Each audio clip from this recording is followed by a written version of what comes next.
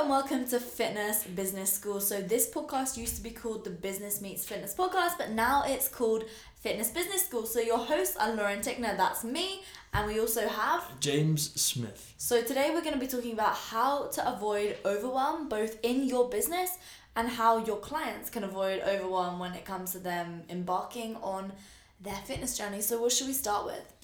I think we should start with client overwhelm first. Okay, so what would you say first? To take each client as they come and don't give clients a kind of title and mark them all with the same brush. Is that the word? Paint them all with the same brush. So like if a client comes to you and they're fairly experienced in the gym, maybe you can make larger changes to their kind of training program, nutrition plans, whatever it is there. However, if they're fairly inexperienced with the gym, you need to make smaller changes to their habits rather than just changing everything all at once.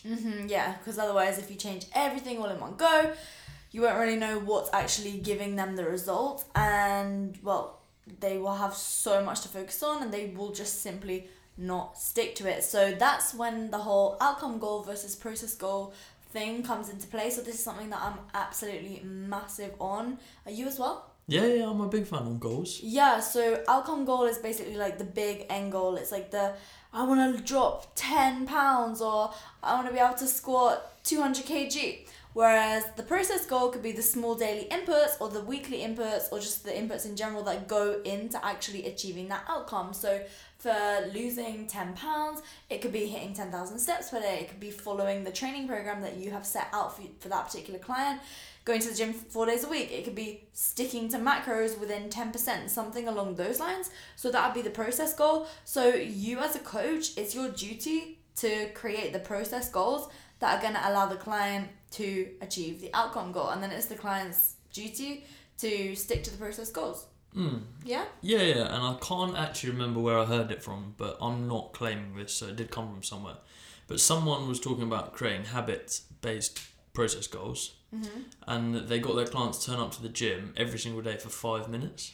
Oh, yeah. And after 5 minutes, the client had to leave. And the point was that every single day, the client had to turn up at the gym, do 5 minutes worth of work, then leave. And it was about creating the habit and the process goal that would then enable them to actually reach that outcome goal. Yeah. Once the habit was created, then they could just find it easier to actually stay at the gym and do their sessions. Yeah, that's really interesting actually, and it brings me on to like visualization as well. I mean, that could be something that you bring into the world of your clients, because if they can visualize themselves in the gym completing the certain amount of sets or a certain amount of reps and all that, I mean, that's definitely something that you could use to help a client not necessarily feel so overwhelmed, because they can just imagine themselves killing the session, like doing super well, despite the fact that the gym's busy or despite the fact that they're new.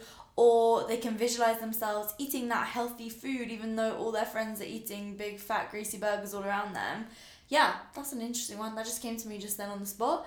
So avoiding overwhelm for your clients, it's definitely important for you to set the path for them. I think that's the most important thing here. You're the one that creates a strategy for them because you are their coach and you need to help them get there. So do you have anything else to add on that? I think it's just a key of breaking it down into small process Bite-sized goals, like you said, yeah. Yeah, definitely. And by the way, if you have anything, listeners, that you do with your clients, take a screenshot, share it on your Insta story and tag both of us. I'm at Lauren Tickner and James is at coach_James_Smith. You really need to change that because it's so hard to say. What would I change it to? Yeah, I know. You can't change it to James Smith because everybody has that name. So anyway, take a screenshot, share it, and then let us know what you do to help your clients not feel overwhelmed. I also think it's just a case of like explaining things clearly to them, like literally explaining like why they're doing what they're doing, because when they understand, they will be more likely to execute because they know why. It's just a fact of life. And supporting them. Yeah, of course. As long as make sure the client feels supported. Definitely, that's massive. Just let them know that you care and that you're there for them.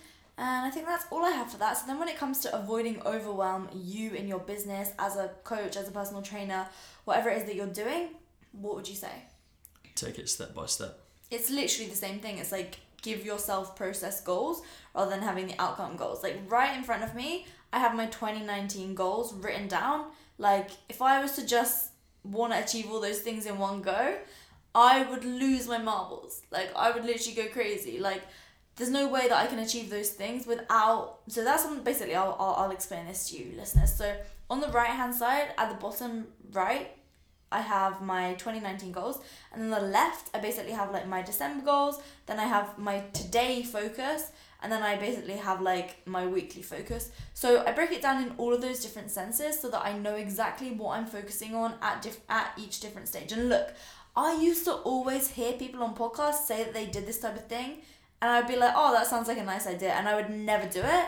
And I'm not even joking, like it has revolutionized my life since I've started doing this, because I now can literally look up in front of me and see what is my focus for today, and I just execute on that, because I know that that focus for the day, which is on the left hand side of my whiteboard, is going to help me get to the right hand side of my whiteboard, which is my 2019 goals, such as £1 million of revenue, buy a house in London, have 5,000 paying students. They're just 3 of them. There's many more on there too.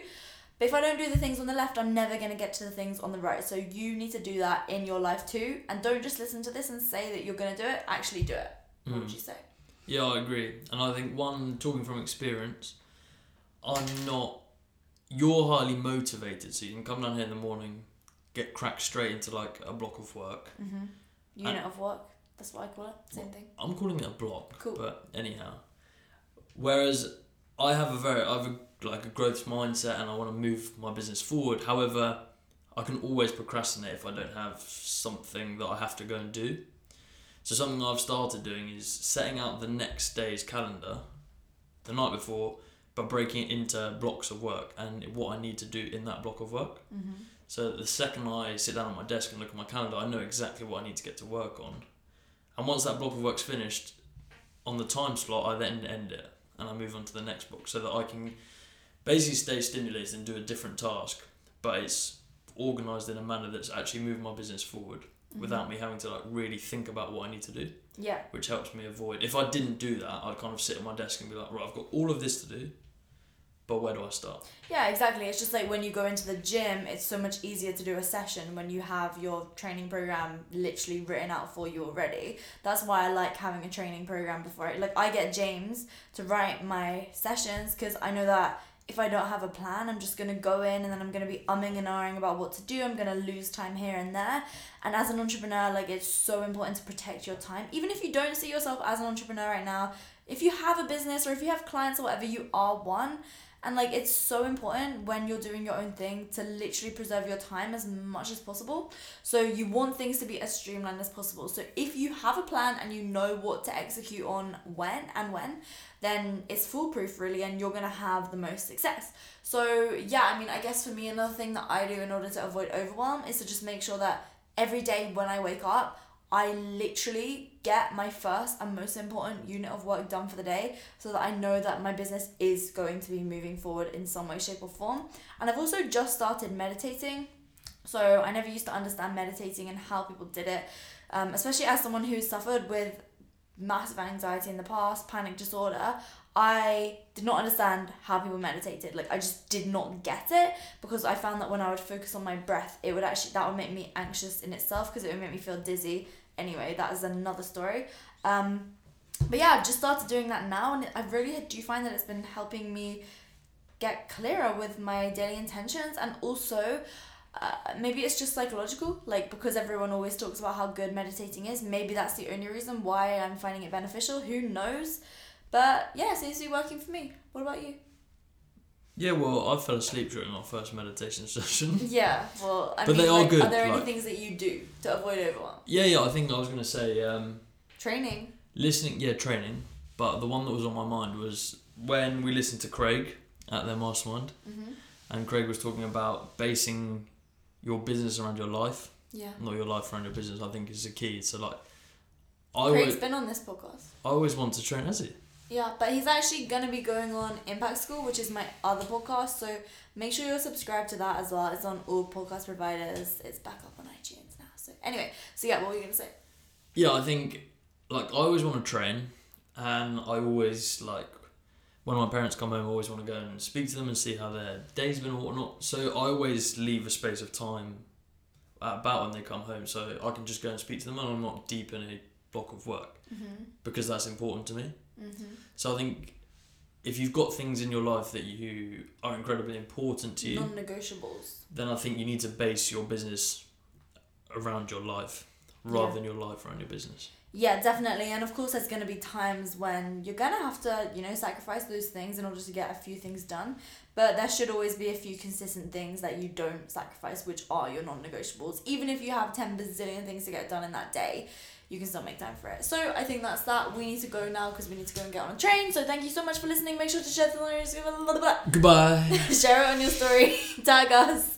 Make sure you've hit subscribe on whatever podcast provider you're listening to this on. And also, we have a workshop for you if you haven't already done it. Yeah. Just go to onlinefitnessbusinessschool.com/workshop and give it a watch, and make sure to watch the whole thing through and enjoy. We gotta go, gotta run. Bye. Goodbye.